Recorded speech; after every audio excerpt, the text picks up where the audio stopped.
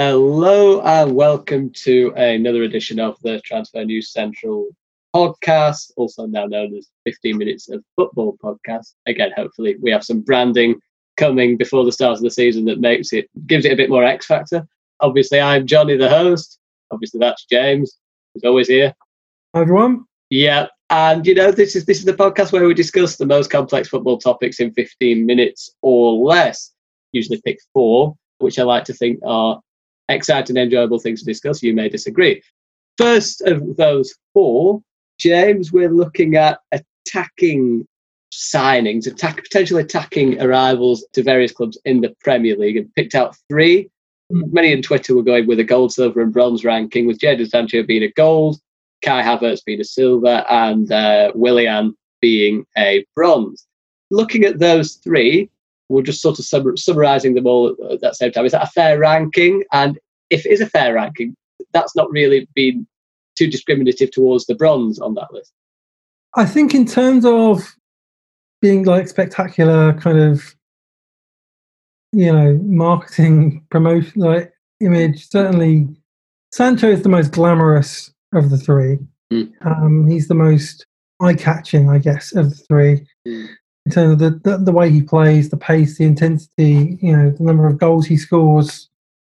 This phrase gets used a lot, but he genuinely is a generational talent. He's high class.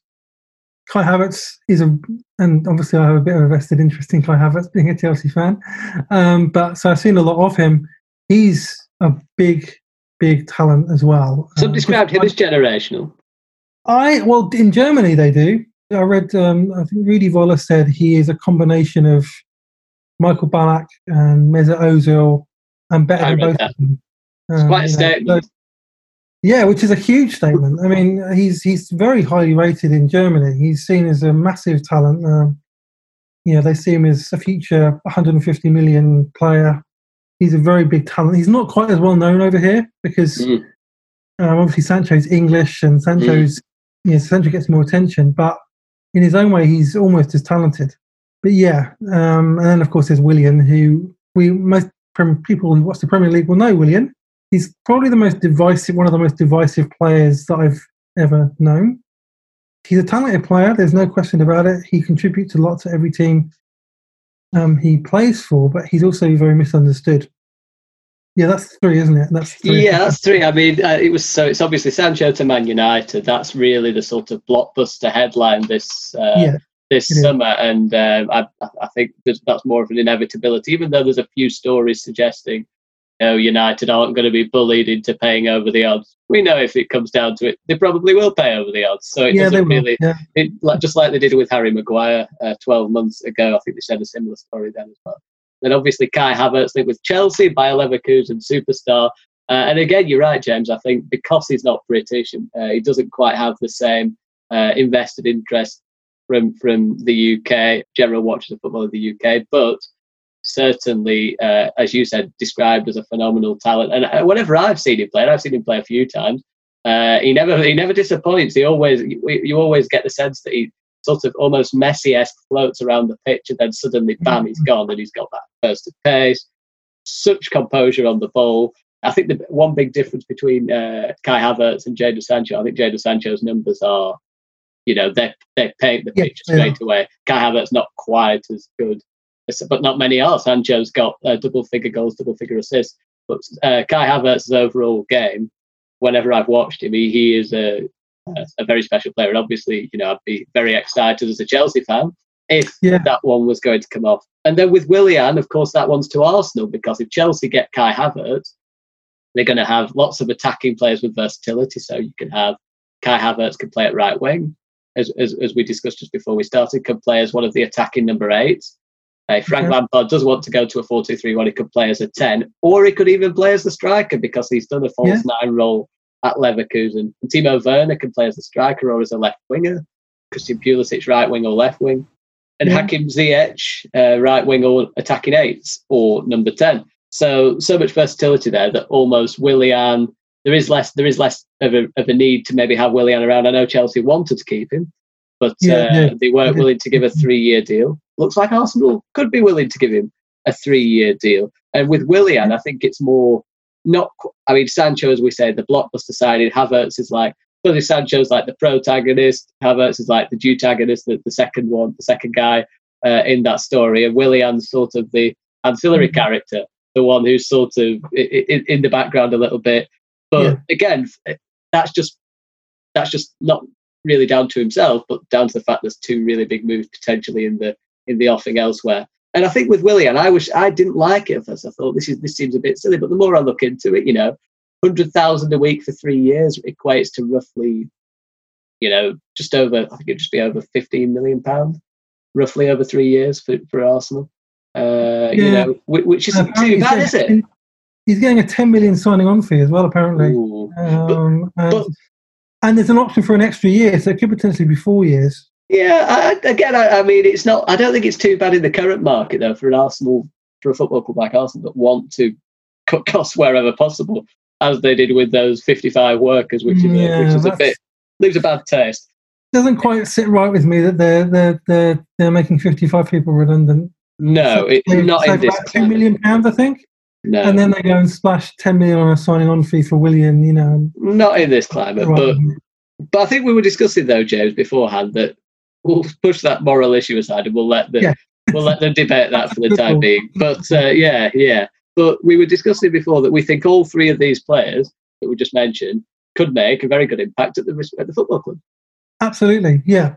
Sancho, Man United will definitely benefit from having Sancho. He can play left wing, right wing. He scores Number goals. 10. Number 10, yeah. He scores goals. He makes goals. He's dangerous, difficult to defend against. And when you add him to the likes of Fernandes, and then you've got Mason Greenwood who can play, who will then be able to play as a striker, which is actually his best position.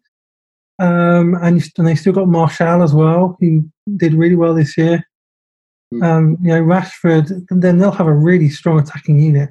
Very dangerous. And when you think they'll have Pogba, who probably signed a new contract. Matic has been playing well as defensive midfield. That's quite strong. It is. I mean, you just touched on it there, James, as well. The versatility, what we've already said of Sancho, means if he's at right wing, it's probably Fernandes in the 10. Because United are seemingly a team that looks like they're set up in a 4-2-3-1, which is a formation that is maybe dying out a little bit, but it works for them, works for Bayern Munich. I mean, when they're going forward, it's almost a back three with Pogba just in front, and then all of them just sort of in that final third and just taking chances. It's very exciting. But just on looking at it from a 4-2-3-1 perspective, Sancho's at right wing. You've got Rashford at left wing and Fernandes as the 10 and Martial at front. Sancho's at left wing. You've got Greenwood at right wing, Fernandes at the 10 and Martial at front. And then if you could have Sancho in the middle, and also, as you just alluded to, being Sancho at right wing doesn't mean Greenwood can't start. It means he can go up front. But if he goes up front, he's moving Anthony Martial out, who's in fine form. He's doing remarkably well in that striker position. So you've got so much going on there. And you could probably argue that Paul Pogba can also play the Bruno Fernandes position if necessary, with Fred and Matic behind. So that is versatility, depth, and it's really exciting for United, and really similarly to Chelsea as well with Havertz, as we said, as I've already touched on. Really, you think he'll play as one of the attacking eights, but there's a it's really difficult to predict, isn't it? Because you can still make a case for him playing as the striker, false nine, or the right wing. Yeah, I think from what I've seen at Chelsea this year, Lampard's preferred formation for me is 4-3-3 with 2-8. Certainly post lockdown, it has been. Yeah, and I think that's how he wants to play. Ideally, I think he's not been able to play that too often because Kante's missed basically half the season, and Kante is the guy that he wanted to play as a defensive midfielder, because Jorginho isn't really suited to playing a defensive midfield role in that kind of formation because he's not quick enough or strong enough. Hence, they're trying to get rid of Jorginho. Yeah, and so you've got Mason Mount, who's kind of really established himself this year as a kind of almost a first-team regular. Played 37 league games, 51 games overall. He was very consistent, scored goals, created goals. He was very influential. And you've got next year you have Ruben Loftus-Cheek, fully fit from the start of the season. Yeah, fully fit Loftus-Cheek is a very good player. He can play that number 8 role, and then Obviously, Kovacic can play that role as well, although he doesn't score or create quite as much. I have to ask James, actually, now, when you mentioned the formation, and I know a friend of the podcast, we hate him, Jordan, said that he had an interesting thought that it's sort of... the whole Chelsea, the expected squad that they're going to have for the next season would suit best the 4-2-3-1 because Kovacic is best in a double pivot, two sixers. Yeah, Kante is best in that double pivot. Jorginho, if he's not offloaded, he's also very good in that double pivot. And Havertz is a number 10 usually. You could. Yeah, that's it. I mean, I think that's an option. Lampard has played that formation before, and he can. I think he'll use that formation. I think that's the thing of getting Havertz is that it allowed you to play different formations as well. Because Havertz basically is just as good in every position. He's influential, whether in the number 8 role, he's influential in the number 10 role, or wide right, or as a false 9. That's the beauty of having him, I think. And also it allowed you to deal with injuries a lot better because, say, Loftus-Cheek is injured or one of the wingers is injured, he can come in and play. Having watched him, his passing, his creativity is very reminiscent of Kevin De Bruyne. Very reminiscent. That's a big shout. Very big shout. Yeah, and I don't think it's an unfair comparison. But of course, as well, with Havertz coming in, it means there's less reliance on Willian, as someone who's been at Chelsea for a long time. Exactly. The club wanted to give him 2 years, I think, by what I've read. He wants 3 years, and it looks like he could get that at Arsenal. Again, someone who so much Premier League experience, Willian, a player who, as we say, does divide opinion, but largely, I think when he's been, I'm looking at this from the outside, but when he's been at Chelsea, he's always been sort of he's never been the main man. He's always sort of been just behind the main man, and he sort of gets on with his job relatively well most weeks. And even though he can be frustrating, I think, it's no coincidence that Jose Mourinho really liked him because he worked so hard and he always gave 100%. And go on. Yeah, Frank Lampard has mentioned his work ethic over and over again, and Lampard is someone who demands a lot of his players in terms of work ethic in training as well as in games. And he played with him as well. He's known him for 7 years. Lampard's always spoken highly of him as being an example to the young players and someone who does extra training and someone who's, I think Chelsea have missed him this year when he's not played actually as well. Chelsea, he's got 11 goals and 9 assists this year or something, and he created the most chances as well for Chelsea. Do you think he gets into Arsenal's first 11? Oh yeah, I think so. Yeah, I think if you could play for Arsenal, you could then play Aubameyang as a striker, and you could play Pepe and Willian as wide players around him, or you could play Willian as a number 10. As that option as well. Yeah, and I think you mentioned false 9 as well. We did. That's perfect actually, because we just in about 1 minute we could just seamlessly roll into the next discussion. And the big thing that Willian will bring to Arsenal is experience. He's won Premier League titles. He's won domestic cups and even Europa Leagues. He's played a lot of Premier League football, so he'll bring a lot of experience to that squad. They need, because they've got a lot of young players there as well. So Pepe as well, someone who looks incredible in some moments and looks a bit off in other moments, would benefit, from someone like Willian, as well. And I actually thought, just around this discussion, I thought they might go for Zaha, but when you think about it, Zaha, maybe 40-50 million transfer fee plus wages would be a lot more costly option for Arsenal. So I think they found a better value for money situation there. Anyway. Discussion number 2, which, as we say, seamlessly rolls on, is my little thought on the death of the number 9. We'll come back to Willian, actually, so any Arsenal fans listening are in for a tweet, or anyone who's interested in Willian, or Chelsea fans even. But, death of the number 9, just sort of something that I've been thinking about for a while, actually, and sort of came up again yesterday when I saw Manchester City start with Phil Foden in a false 9 position, Gabriel Jesus, a traditional striker, playing at left wing, Raheem Sterling at right wing. I know Jesus has already said, actually, my favourite position is playing left wing, which is odd for someone who starts out as a striker to say, but it makes you think, really, I think. Is it more beneficial for goal scorers to be playing out wide?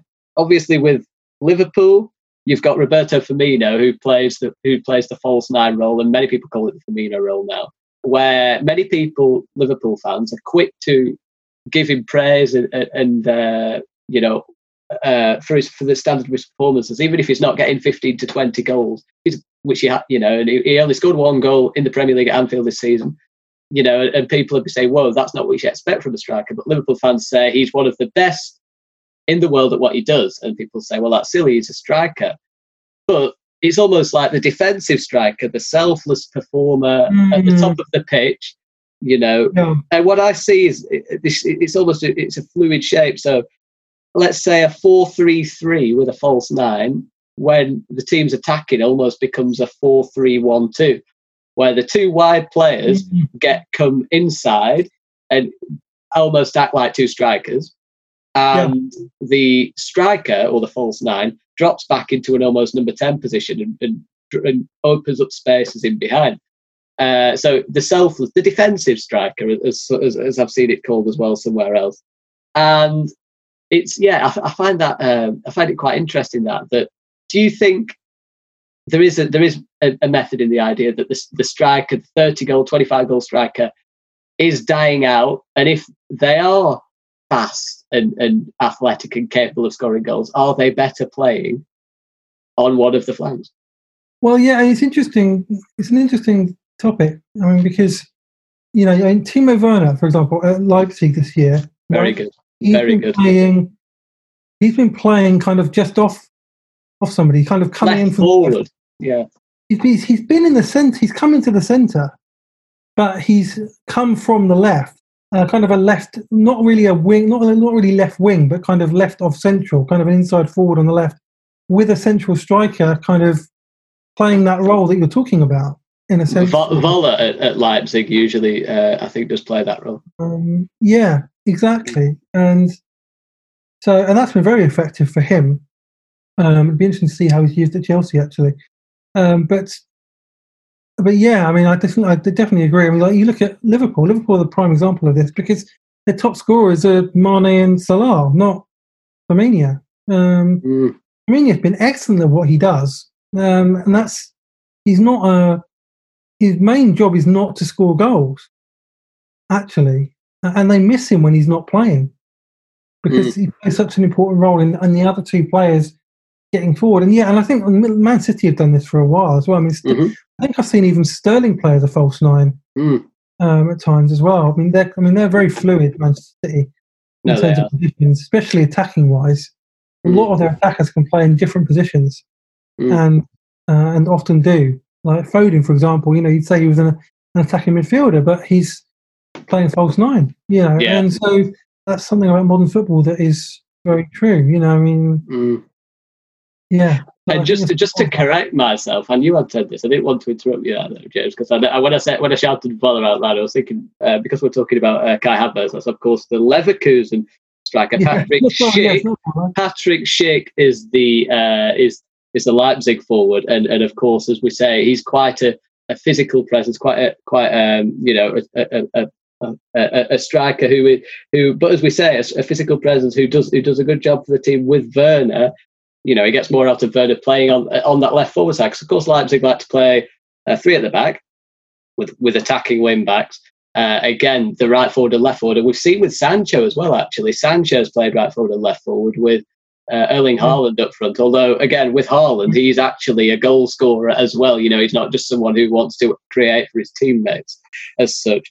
And I mean, one thing as well that, and as we say, that'll be interesting actually with Werner, because of course coming to Chelsea, people think he's just going to go up front, but at Leipzig with Schick up front, maybe it makes sense to have Giroud there as well sometimes. Yeah, or Tammy Abraham. Yeah. I think there's certainly potential there, and there's a lot of options that Chelsea are going to have. But then I think as well with Arsenal, and you mentioned Aubameyang could maybe go up front, and we were sort of saying with Willian, we were saying before we started recording the podcast. Could Willian, as you say, you said it at Chelsea, again, you didn't say it on the podcast, you said before we got on the podcast, you said he was better in central areas where, he had more of an influence. Best position, yeah. Yeah, and he's He's a nimble mover, very fast, can draw players out of position. And we were saying, could Willian be set up as a false 9 almost, like the selfless role? Because he's a selfless player, and that could give license for Pepe and Aubameyang, who are absolutely rapid and also very, technically good players, particularly Aubameyang in the finishing department. Yeah. Could that give them the license to be act as 2 strikers almost from right and left? He absolutely could do that. There's no question about that. With his work ethic, his skill, his passing, whatever, he could definitely do that. I even suggested that's somebody at Chelsea that we should try him in that role, and it's never happened. But I think there's something I said to you before we started recording about when Eden Hazard has said that he loved playing with Willian because Willian would do all the work. He would drop deeper. He would keep possession, and then he would release attacking players like him to go and do their thing and express themselves and score goals. And so that tells you what kind of player he is. So he can absolutely do that role, especially under Arteta, who's a very progressive coach and could almost certainly adapt players and improve players, even a player like Willian, as old as Willian. So that's definitely possible. It'll be interesting to see how Arteta wants to use him, because Arteta has pushed for them to sign Willian, so he clearly must have a role for him. I mean, see what he does with him as well. Arteta had a preference, didn't he, at points for Eddie Nketiah over Alexander Lacazette. I mean, Eddie Nketiah's nowhere near the goal scoring. Doesn't have the goal scoring antics of say Lacazette, who is, I think if he starts every game, 38 games in the season, you'd expect him to get nearly 20 goals. In a good or more. He's one of those players who's a very good finisher, but Arteta preferred Nketiah, who seemed to do more of what he wanted from the striker, which was make himself a nuisance. Come deeper, allow spaces in behind. I know Lacazette's played more towards the end of the season, but I don't think it'd surprise me if Lacazette went, because as we say, no, it wouldn't surprise me either. Actually, no. As we say, I think he's looking for someone who can maybe get more out of Aubameyang's been doing fantastically well, but the fact that I think he's been playing left wing consistently all the time makes me think that's where Arteta sees him now, and certainly backs up this point about this death of the 9, as we say. And I know we hark back to Liverpool, but Salah and Mane are the goal scorers there. And I suppose when you look back at Real Madrid in the past, Ronaldo were the people who got the goals. Lionel Messi at right wing, remember? I know he was a false 9 under Guardiola, did remarkably well, but usually plays right wing again, can float where he wants. Free roll. Yeah, the Real Madrid one is a really good example, because when Ronaldo was at Real Madrid, Benzema basically played that false 9 role. He worked hard. He withdrew. He linked up the play. He allowed Ronaldo in particular to get forward, and Bale as well. And Bale, but I mean, he's been so underrated at Madrid. Benzema, he's an excellent player. And this season he's actually scored a lot of goals, which has shown that when he's actually allowed to be a kind of central striker. I think he's got the 4th most Champions League goals, Benzema. Yeah, he's been a phenomenal player. 27 goals this season, I think he's got in all competitions. Well, I think he's acting more like a striker now, isn't he? Because he doesn't have of course he played a really important role in Ronaldo being what he was, and Bale. Absolutely. Very underrated performer. But on the other side of it, I mean, you've also got the goal scorers that still are ruling the roost. Immobile, 36 Serie A goals, most goals in Italy for Lazio, and certainly he seems to be someone who's not necessarily succeeded outside of Italy. Certainly when he went to Dortmund, didn't do particularly well. But in Italy, usually amongst the goals, of 36, incredible numbers for him. Lewandowski, 34 in 31 Bundesliga appearances. Lewandowski is the best striker in the world right now, and for Bayern Munich, it makes sense just to feed him, even though they've got goal scorer. I mean, Muller's got 21 assists in the Bundesliga this season, which is remarkable in itself. Incredible, really incredible position. But I think with Bayern as well, I mean, Bayern could score goals from anywhere, really. They've got lots of potential goal scorers, but when they've got someone as good as Lewandowski, it makes sense to have him in the box as much as they can, because he is. Yeah, you just give him chances, he'll score. A machine. I mean, at Man City as well, I mean, Aguero is one of the goal scorers, isn't he? One of the renowned goal scorers. But at the same time, even he doesn't, he's almost He scores goals because he's a goal scorer. He's a great finisher, one of the best around. He has been for a long time. But he's changed his role a lot under Guardiola, hasn't he? So much so that he has to drop deep and work hard and let the others go behind him in a way, a little bit like Firmino, a bit sometimes. Yeah, he's evolved and adapted his game. Yeah, but he still managed to score goals even doing that. Exactly. Which is a mark of a really great player. So. It is. I mean, with Firmino, a lot of people, as we say, they say he does. I think Firmino probably does do the role slightly better because such as influence as he says on Salah and Mane, that selfless striker. But Aguero as well is the selfless striker, and we still expect him to score the goals, and he does score the goals. But then, as we say so often, it's Sterling and it's like Sterling and Mahrez that were getting the chance. I know he's injured now, but as you say, people cut Firmino slack, myself included, when he does miss because we say, well, that's not maybe his area of strength, and then people say, well, he's a striker. Yeah. Aguero performs a similar role, not quite as well as Firmino, but the difference is when he gets a chance, he's just as lethal as his two wide players, isn't he? So, I mean, as well, I'd like to say Harry Kane as well. I think is someone who is, put him up front, he can easily get, 25 goals. He has done it for Tottenham before, but he's also so much more. He can also do the selfless striker, dropping deep. He's a creative player, is Kane, isn't he? Technically very good. Yeah, aware of teammates. He's a very. I was going to say he's more of a traditional number 9 than most strikers, but he has learned to adapt his game still, because you need to have a more complete game now in the modern game. To be honest, Jose Mourinho is a very good manager for him, because Jose Mourinho likes to have that big target man up front, and he's perfect for that. So he's probably lucked out with having Mourinho as his manager. In summary, James, is the death of the number 9 a genuine thing, or is it hyperbole? I think it's slight hyperbole, because I think there's still a role for the traditional number 9. It depends on the manager. It depends on their philosophy, basically. I'd agree with that as well, to be honest. And I think as well for smaller teams say coming up into the top divisions of the respective countries, particularly in the Premier League, you'd always say, can your striker get double-figure goals? That's what teams will look towards, particularly teams that maybe are likely to be a bit more risk-averse, play longer balls. Is the striker going to be able to get goals when the balls are pumped into the box? Is he going to be able to get his head on it? Is he going to be able to win games? And of course, Antonio Conte at Inter Milan as well. Yeah, he's a big believer in the big front man. Hopefully, he stays longer than Maurizio Sarri. We'll talk about him after. But I think I just in summary to end that. I mean, I think it's an interesting topic. I think it shows football's evolution, but I do think as well it's good to have different styles of play, different methods of setting up. Because if everyone sets up in this 4-3-3 with a false 9 that drops back with the 2 wide players coming in centrally to score goals, it'd be quite boring, wouldn't it, to see the same? Yeah, it would. It would absolutely, all the time. I think we should actually treasure maybe some Jose Mourinho antics or Sean Dyche. Other managers are available, because again, it sometimes makes you appreciate the beautiful football that's played by other managers a little bit more, and it's also nice to see counter tactics all across the field. Anyway, shifting on to topic 3, actually quite different. Talked about Firmino quite a bit in there. We'll talk about Liverpool quite a bit now. So they were champions by a landslide this season. They've done really, really well in the Premier League, less so in the other competitions. So how do they improve next season? Where are they?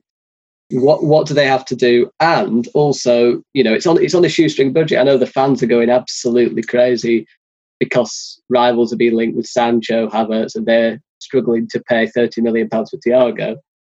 So is it a legitimate concern, or can they believe in the mentality that Jurgen Klopp's instilled in all of them to really push Man City again next season for the title? I don't think it's a concern next season, because they've got such a strong squad already, and a lot of them are in their prime still. Mane, Salah, Van Dijk, Alisson. A lot of them are in their prime still. Firmino. They will be competitive next season without any question. I mean, if they did manage to get Thiago, That would be sensational. I feel like in my head, I'm just reading between the lines, Wijnaldum has 12 months left on his contract and they're not sure if he's going to sign. Thiago's got 12 months left on his contract and Bayern don't think he's going to sign. So could it be a case of maybe seeing out the season with Wijnaldum and then, shifting on, maybe going for Thiago on a free transfer in 12 months? He's apparently very keen by the Liverpool project. Yeah, he is. He really wants to go there, doesn't he? So I don't know. I'm not sure how that will work out. I mean, Wijnaldum's been a fantastic player for Liverpool, hasn't he? He has. So it depends on what they're willing to spend and what they have to spend. But I think they can be competitive this season without any big signings. But the only thing is that Manchester City are going to spend a lot of money. Yeah.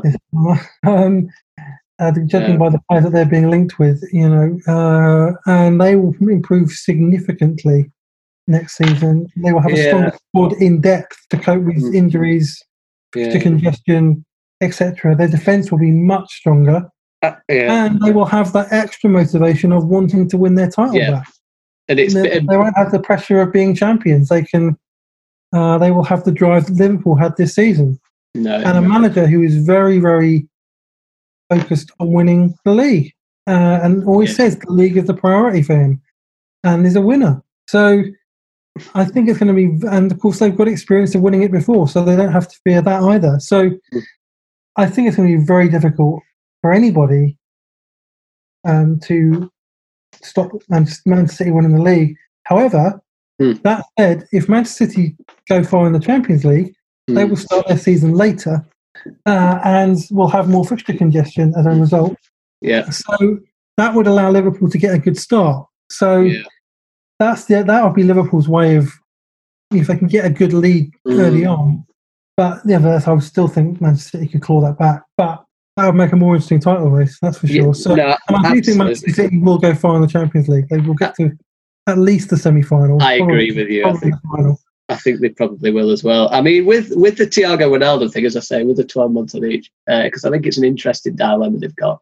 You can offload Wijnaldum for 30 million. That pays the Thiago fee. But again, it's difficult. It's difficult with the world as it is. It's difficult. Is Wijnaldum a player? I mean, he's a very good player. Does very well. It's a very good system player for Liverpool, I think, in that he's another one of the selfless crew that puts in a lot of running, a lot of miles, and doesn't necessarily get the credit in terms of goals and assists. From that number 8 position. As we said, the number 8 positions at Liverpool are very different to the ones at Manchester City. At Manchester City, they're designed to get goals, assists, be creative, be the creative hubs. At Liverpool, they're designed to more or less keep the tempo going, but get the ball to the fullbacks, because the fullbacks are the 2 creative hubs, aren't they, at Liverpool? Whereas I think if they got Thiago, in fairness, you'd have a 3 creative hubs. So I think Wijnaldum's a very good player. I think he suits the system really well. And that's why they'd be happy to let him see out his contract, probably, instead of having Thiago. But if you had Thiago there, you've got someone who's a legitimate world-class creator in the middle of the pitch alongside Robertson and Alexander-Arnold. So then if you had someone who was, say, there was an injury to one of the fullbacks, as we've seen this season, when there's an injury to one of the fullbacks, suddenly it's a grind for Liverpool to get through games sometimes, because, quite frankly, they haven't had the same. There's not enough creation elsewhere. But then if you had Thiago there, you would have that extra level of creation in the middle of the pitch. That's right. It's not a surprise that they're going for another left back as well. No, good point. They're promoting that academy right back as well, aren't they? Who's meant to Neco Williams. I've been impressed by him, to be fair. So I think Liverpool will be strong. If they got that got Thiago over the line and another left back, I forget his name. Jamal Lewis. Jamal Lewis. That's it. Yeah, they would be in a very strong position again. So, and they will compete for the title. They will be title challengers. They will go to the. As well, James, you mentioned Jamal Lewis. Also, I was watching Olympiacos v Wolves, and there'd been a link with another left-back, Konstantinos Tsimikas, the Greek player for Olympiacos. Very, very impressed with him, I was. I mean, so much energy, good tackling, did really well against Adama Traore in that match. And also almost nearly scored a goal early on as well. Chest and put across the ball for a half volley. They sort of did a bit of a look at him, a bit more in depth, and he does seem like a very good player. With Olympiacos as well, in the Greek league, which has nowhere near the same amount of revenue as the Premier League, then there might be more value in getting someone like Tsimikas, who looks a very, very good player, than spending 20 million, what Norwich want, on Jamal Lewis, someone who's still very, very young and has a lot of development to do. I mean, I know Tsimikas is young as well; he's in his 20s, but at this moment in time, Liverpool really are. It does seem like 5 million, 10 million is a lot for them. So they might get more out of Tsimikas than they would out of Jamal Lewis, in terms of they could get him for cheaper and probably have a similar level player. And as you've alluded to, James, Neco Williams, very exciting prospect for them. Of course, Trent Alexander-Arnold came through the youth setup. Neco Williams has a lot of self-confidence, judging by what I've seen of him. And I think one thing that's important for Liverpool is, if they need to rest or there's a slight injury to Alexander-Arnold or Robertson, the players who step up to those positions, although they won't be quite on the same level, they need to have a similar... They need to keep that tempo going, so they need to still have the same energy. They need to still be able to cross the ball. They need to still be able to, because in the past it's been James Milner at left back. I know when we had Matt Addison on here, he was very, he used to say James Milner would get the ball at left back and then come inside and pass it with his right foot. And that sort of slows the tempo down. And then at right back, you've had Joe Gomez go there. But Joe Gomez is a lot better at centre back. So it's important that they have options that can at least get to, I don't know, 6. If they're not at the level of Alexander-Arnold Robertson, they can still play a bit like Alexander-Arnold Robertson. So you've still got that. It doesn't, because Liverpool's a tempo team. They want to get the ball up the pitch quickly. They want the fullbacks to get up and down the pitch quickly. They want to, they're all about working hard, putting lots of energy on display, and then, with a bit of hope, the right back and the left back get themselves in good positions to fizz balls in, and they get lots of assist numbers. So I think they need people of that ilk again in reserving backup. Again, backup's hard because you're not going to play over Robertson or Alexander-Arnold, but it's important that there is something there. And just one thing as well, James, before we do go on, I mean, Dejan Lovren's left for 10.9 million, and that does leave a bit of a gap at centre-back, and, Klopp likes to promote from within, and Kijana Hova is a very promising young player there. But they've been linked with Ozan Kubak of Schalke, who's a centre-back, who is very young, Turkish, 20 years old, still developing his game. But also, he is the manager of Schalke, of course, is I forgot what his name is now. It's the old Huddersfield manager. They're very good friends with Jurgen Klopp. Yes. Yeah, I know. Yeah, I have everything there. I thought I could just do that off the top of my head. I'll come back to you. But he's there, and they're hoping. I've heard reports that they hope they could get a deal because of the friendship of the two managers. There might be something in the pipeline there. But also Ben White, who was on loan at Leeds from Brighton, and did so well. He did so well that Brighton now want quite a big fee for him from Leeds. And again, when I say quite a big fee, that might put Liverpool off themselves. But they do have to probably have 4 fit and able centre backs, especially when Matip is almost like glass, isn't he? When he's a very good performer, very good performer actually. Certainly, I'd say he's one of the better centre backs in the Premier League. When he plays, I think he's very good, especially next to Van Dijk. But again, is he going to be able to stay fit if Joe Gomez or Van Dijk are unavailable? It's a risk, isn't it? Yeah. Well, there's areas that they could strengthen, but they've got to be selective this summer. They do. And I think we touched on it a bit before, the fact Man City could have a late start because of the Champions League this time, and that's going to lead to fixture congestion. Players won't have enough rest. I mean, these Liverpool players should be, raring to go by the time the Premier League comes around. They're going to have a nice, relaxing August. They'll probably watch Man City in the Champions League, no doubt, eagerly. Yeah. And then it's going to come round, I think it's September the 18th, is it? Something like September the 12th. I think it might be September the 18th for people who've been in the Champions League. It's a week or 2 weeks off.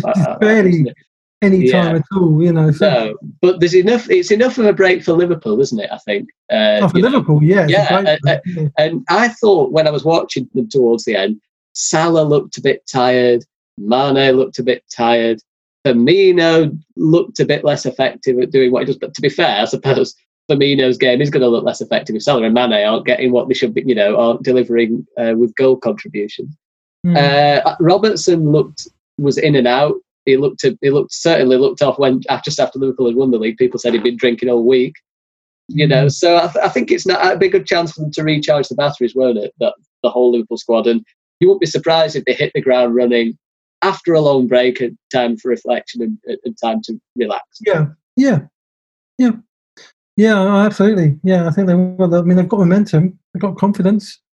Klopp is a great manager, great motivator, and he will have them fired up. There's no question about it. The second, it's always more difficult. Second year, always. And in theory, with Liverpool, they've won the league twice because 97 points was basically is basically enough, isn't it, to have won a league? Putting the effort in. Technically they have. They've got 197 points in 2 seasons. I think 99 points, 97 points, 196 points. 196 points. Yeah, very good. No, they do. Lower than Man City's 2 successive titles. And I'll be honest, I couldn't find. I was trying to Google then. I couldn't find the answer to the Schalke match, but I know it has come to me. I think it's David Wagner, isn't it? David Wagner. Yeah, that's it. Yeah. So they obviously him and Jurgen Klopp are very close friends. So maybe say they could get a deal done for this young Schalke defender. So that's quite interesting. We've got like 1 minute summary there really on the whole Liverpool thing as well. And one player, actually, it's good because I didn't mention that there's a lack of maybe attacking depth in the front three, and Origi's been linked with a move to Aston Villa, which could free up funds perhaps for someone like Ismail Assar or Said Bernmar of Brentford. So, do you think that might be a good idea to get rid of Origi for one of those players? Or if they can raise some money and get another attacking player in, that would be useful for them for sure. No, I mean. They wanted Timo Werner to come in. I think from what I've read, they wanted Timo Werner to come in and be slowly integrated into the team, and then to play regularly from January when the African Cup of Nations is on. I don't know if it's been moved now, but that was the original plan. Yeah, I imagine. So they did want an attack. They did want attacking improvements. So. Imagine if one of those 3 got injured, or 2 of them even, they'd be in deep. I think the consensus with Origi is that he's a very effective substitute player, and that he can come off the bench and be a very a big nuisance. But if you were to ask him to play 5 games in place of Mane or Salah, there'd be a massive drop in terms of quality there. But he could still do a job for a smaller club, and.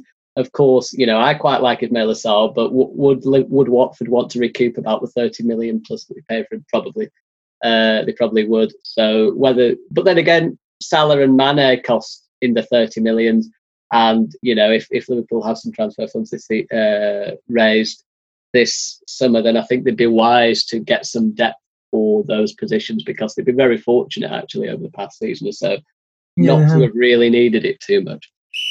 Our final topic, really, I suppose, goes to it's Serie A related. It's Maurizio Sarri who's been sacked by Juventus today as we're recording this podcast, but also Antonio Conte. I can add, really, in a sense, is someone who's almost lost his job, apparently, or could still lose his job after talking a little bit out of turn. It's not the first time, I'm sure, as a Chelsea fan, James. Antonio Conte, absolutely phenomenal coach, but sometimes says a bit too much, in his media briefings or on the outside. We'll start with Sarri.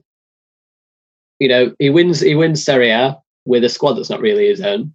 He's just got out to the Champions League to Lyon, and that's ultimately been deemed too big of a failure for him to keep his job. So he's been relieved of his duties.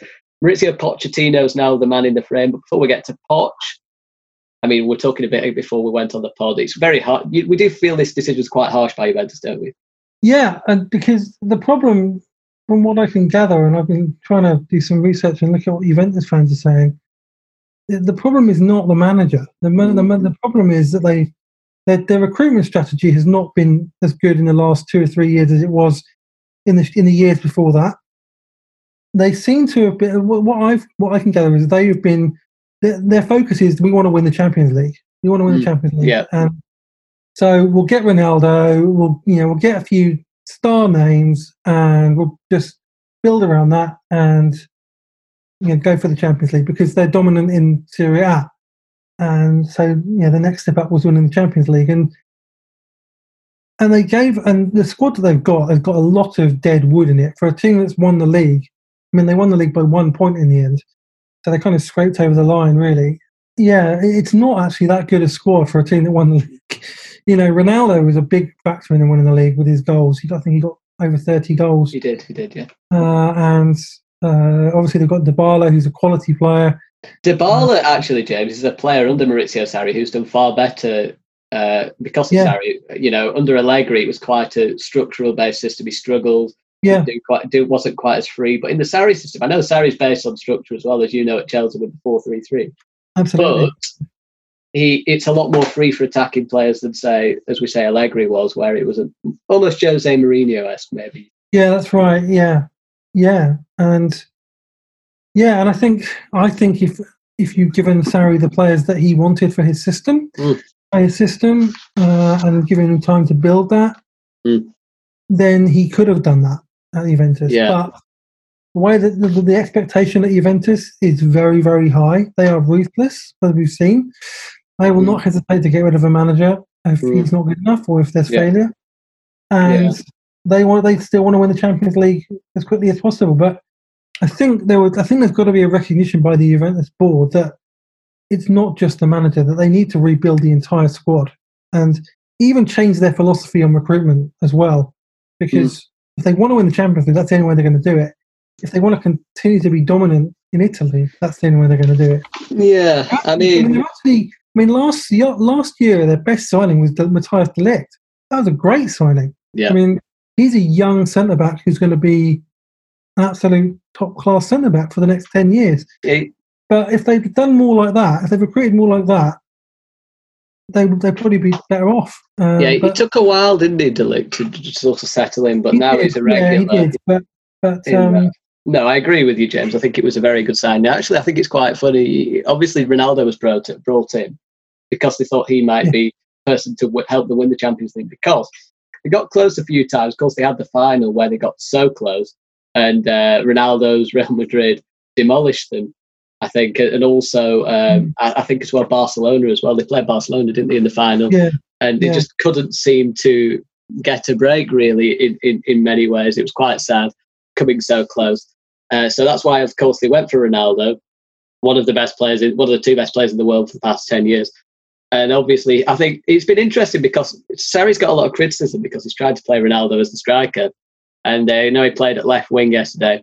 Well, yesterday being the day after. Sorry if anyone's listening to this. The day after Lyon knocked Juventus out of the Champions League. But in fairness to Sarri, the other options up front were Higuain, who he had at Chelsea, of course, who's now on his last legs, isn't he? And he had him at Napoli as well. Yeah, and Dybala could play there, but it seems to prefer to play at right wing, not necessarily at the striker for Maurizio Sarri's system. So, also you've got in midfield, you've got a £400,000 a week roughly Aaron Ramsey, who's flattered to deceive, as I'm pretty sure many could have guessed. Juventus are a very big team. Sarri's a man who needs really good players in the midfield. I think he's just fallen short. Then you've got Adrien Rabiot, who's almost always a square peg in a round hole. Seems to look the part on certain games, but can't seem to settle or find consistency with his performances. You've got Bentancur, you've got Bernardeschi, who's a good young player, very quick, but again, I'm not convinced that he should be a regular starter at Juventus. They sold Cancelo, who's one of the best right backs around, and they brought Danilo in, and Danilo doesn't really play much. At right back, and Cuadrado played, I think, at right back against Lyon. Kingsley Coman went to Bayern Munich, another very good young player who sort of slipped through the net. Pjanic has been playing largely as the six, hasn't played very well. And for some reason, Barcelona, another club with bizarre recruitment, have decided to pay quite big money for him. Matuidi is still there. Again, not good enough to be a technical midfielder for Maurizio Sarri, I don't think. In the middle of the pitch, much more suited to an Allegri or style setup, or Didier Deschamps with France. Is very good for France. System player, works hard.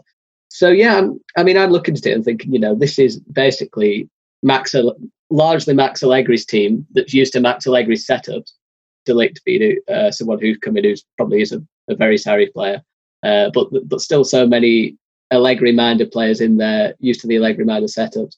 You can't just impose a philosophy that's completely different to that in a year, can you? And I mean, it's the same thing I was thinking when he was at Chelsea. Antonio Conte, quite defensive, 3 at the back system. And then suddenly he's going to Chelsea and it's like, right, you're not going to play 3 at the back now like you've done for the past 2 seasons. You're playing 4 at the back, 4-3-3, and you're going to be expansive football, quite a bit different maybe to what Antonio Conte was looking for when he was at Chelsea. And you can't impose that. You can't put a philosophy on the team within the season, can you? As I said, I feel like deja vu, but surely it's time and money. Although right now, big clubs don't offer time very much, and money's more scarce than it once was with the pandemic. That's right. Yeah, that's right. Juventus need to sell what they can buy. I mean, there's been rumours about Ronaldo going to PSG as well. That wouldn't surprise me. That would not surprise me in any way. Nope. And actually, if they did send him to PSG, that would give them money to rebuild a lot of the squad. They could bring in 2 or 3 players for that, and that would make a lot of sense actually in the long run. And it depends on what the Juventus board want to do, and it depends on what their philosophy is. I mean, if I was in charge of Juventus, I would take a longer term perspective. I would appoint a manager who can build a young team which can have sustained. You know what's quite funny though, James? You said they bring Ronaldo in to win the Champions League, but they bring Sarri in, and it doesn't make sense, does it? It doesn't. No. It's like people making decisions. I don't know why they went for him in the first place. People are making decisions that don't quite work or compute in the right way because they want to win the Champions League. They bring Ronaldo in, then they bring Sarri in, and that's almost saying, right, well, we have to rip up the original plan with Allegri and start from scratch. So we need to build something again. It doesn't. I had this. He's not a winner, is he? I mean, I like Sarri a lot, but he's not someone a serial trophy winner. He's not someone who, he's someone who implements a philosophy on the team, and it takes time. So it doesn't make. Surely, I mean, arguably Jose Mourinho would have been a better shout for Juventus because he would have been a very good shout for Juventus because it's a similar style to Allegri, but he wins things, or he has won things quite regularly, and he's managed Ronaldo. That club like a glove, absolutely. Absolutely would have done. Yeah. See, James, this is why I don't get the Pochettino thing, because I know you quite like the idea of a link. If Pochettino went to take over that current Juventus team now with not much money left over, a lot of aging players. Yeah, it would be a big job. It's a long-term job. Without a doubt. I still think it's got shadows of the previous manager Allegri in it, and it never fully adapted to Sarri. Obviously, Pochettino's a bit more flexible, but he still wants to play that progressive brand of football. But again, Pochettino is a man who you back with time. Not quite as he didn't quite get the money at Spurs, but they certainly backed him with time. And you're not going to bring Pochettino in to say, right, I want you to win the Champions League now, because I don't think he's that kind of coach. I don't think it makes sense. This is what I would do. I mean, if I was Juventus, I would take a long-term approach rather than. I'd just like to say, okay, we're not going to win the Champions League with this squad. We need to rebuild the squad, and so let's take a long-term approach and put someone in charge. I mean, Allegri was there for 5 or 6 years, wasn't he? So, not like he built an identity there. Like I say, you can't just get rid of that in a year. So I just think it is a bit silly. Yeah. So I don't know what they will do. I have no idea what they actually will do. No, there's been rumours about Pochettino. Obviously, because he's available, but we don't actually know. I mean, there's rumours about Inzaghi as well. Zidane is another one. Zidane. That'd be interesting. I mean, like there's a scenario where Zidane could go to Juventus and Pochettino would go to Real Madrid. So, but we're not really sure yet. I mean, it only just happened. He was sacked a couple of hours before we recorded this podcast. So it's going to be an interesting one, that though. I think I still have that picture in my head where he won the Europa League with Chelsea and he's there cradling his medal, and there's no better sight, is there, than a man. That was kind of beautiful, that, because he's been a coach for 30 years. He had to work his way up from the bottom. He did. He had to get promoted a few times, and then got Napoli, and then now in the Chelsea job, and that was his first major trophy. And he did it. I mean, now he's got a league title. Yes, he's been sacked.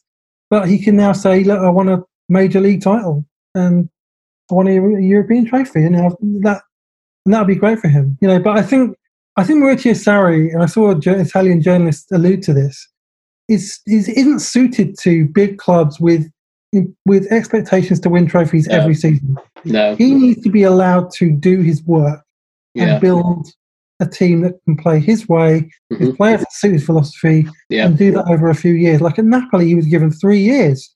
And he built a team which very nearly won Serie A. I mean, got really close to winning Serie A. He was. Tantalisingly close to winning it. And if a club can do that, you can find another club where they give him that time to build and do things his way. He'll be successful. I mean, I'm talking about not in terms of trophies, but he'll build a really good team and a competitive team. Quick word on Antonio Conte as well, James. I mean, when they finished Serie A, it looked like we're going to finish second, quite a good start, and then he had a huge rant against the board and against certain people criticising him and not giving him or his players enough credit. It sounded like he was going to leave. It sounded like Max Allegri was prepared to come in, and that probably would have made a bit of sense. But I think it's sort of the tempers have calmed down a little bit now, and I do think as well. I mean, it would be crazy, wouldn't it? Conte is very much a system manager, 3 at the back. Wing backs, big man up front, Lukaku. He built something okay. He spent quite a bit of money as well on the Conte project, even though Allegri is quite a structural manager. I mean, for him to come in and then change it to a back 4, and you're not using wing backs like Hakimi, who's just come in and who thrives at wing back, and then Lukaku. I suppose he'd still do quite well under Allegri, but I mean, it would have been crazy, wouldn't it, if Conte had pressed selfish on his own project? He's got history of this. Yes, he did at Juventus. He threatened when he was at Juventus. He threatened to leave a couple of times. And never did, just to get the board to back him. And then one day he actually did. He just walked out. At Chelsea, he did exactly the same thing. And it kind of messed up that whole 2017 summer for them. Really. Ended up with some players that they're still trying to get rid of. And it's not a surprise. No, he did that. And he will stay, I think. It depends on who Juventus get as their manager and who they recruit. As we say with Conte, he can win Serie A next year. Conte, I think the general consensus is the fans generally love him because he's almost one of the fans on the touchline. He is a very good coach, and most of the players get behind him and do support him because he's a very good coach, almost Mourinho-esque, but a bit more in touch, I suppose, with the modern game slightly, I guess, than maybe Mourinho is. Mourinho's got a bit more to prove now. But one big flaw to both Mourinho and Conte, I suppose, is the temperament. Conte is even worse than Mourinho in that respect. Mourinho's sarcastic and Conte goes on blazing angry rants. So I think he'll need to keep himself in check. But it's a shame, as I say, that Sarri lost his job. And to be fair, actually, Conte is was linked with Juventus, ironically. Was, so that would be bizarre. I don't think real. Allegri or Conte went to Juventus. I mean, that would be almost like admitting defeat. It would be madness. It'd be absolutely mad. Absolute madness. Short-termism. I mean, God, there's some clubs that are not being run very well at the moment. Barcelona.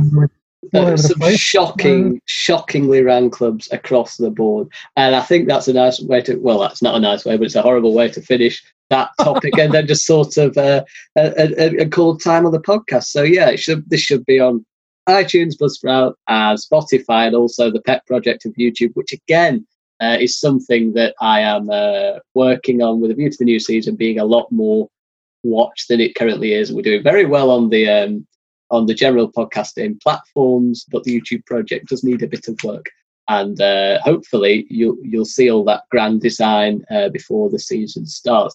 But now I think that's a bye from me and a bye from James. Bye everyone. See you next week.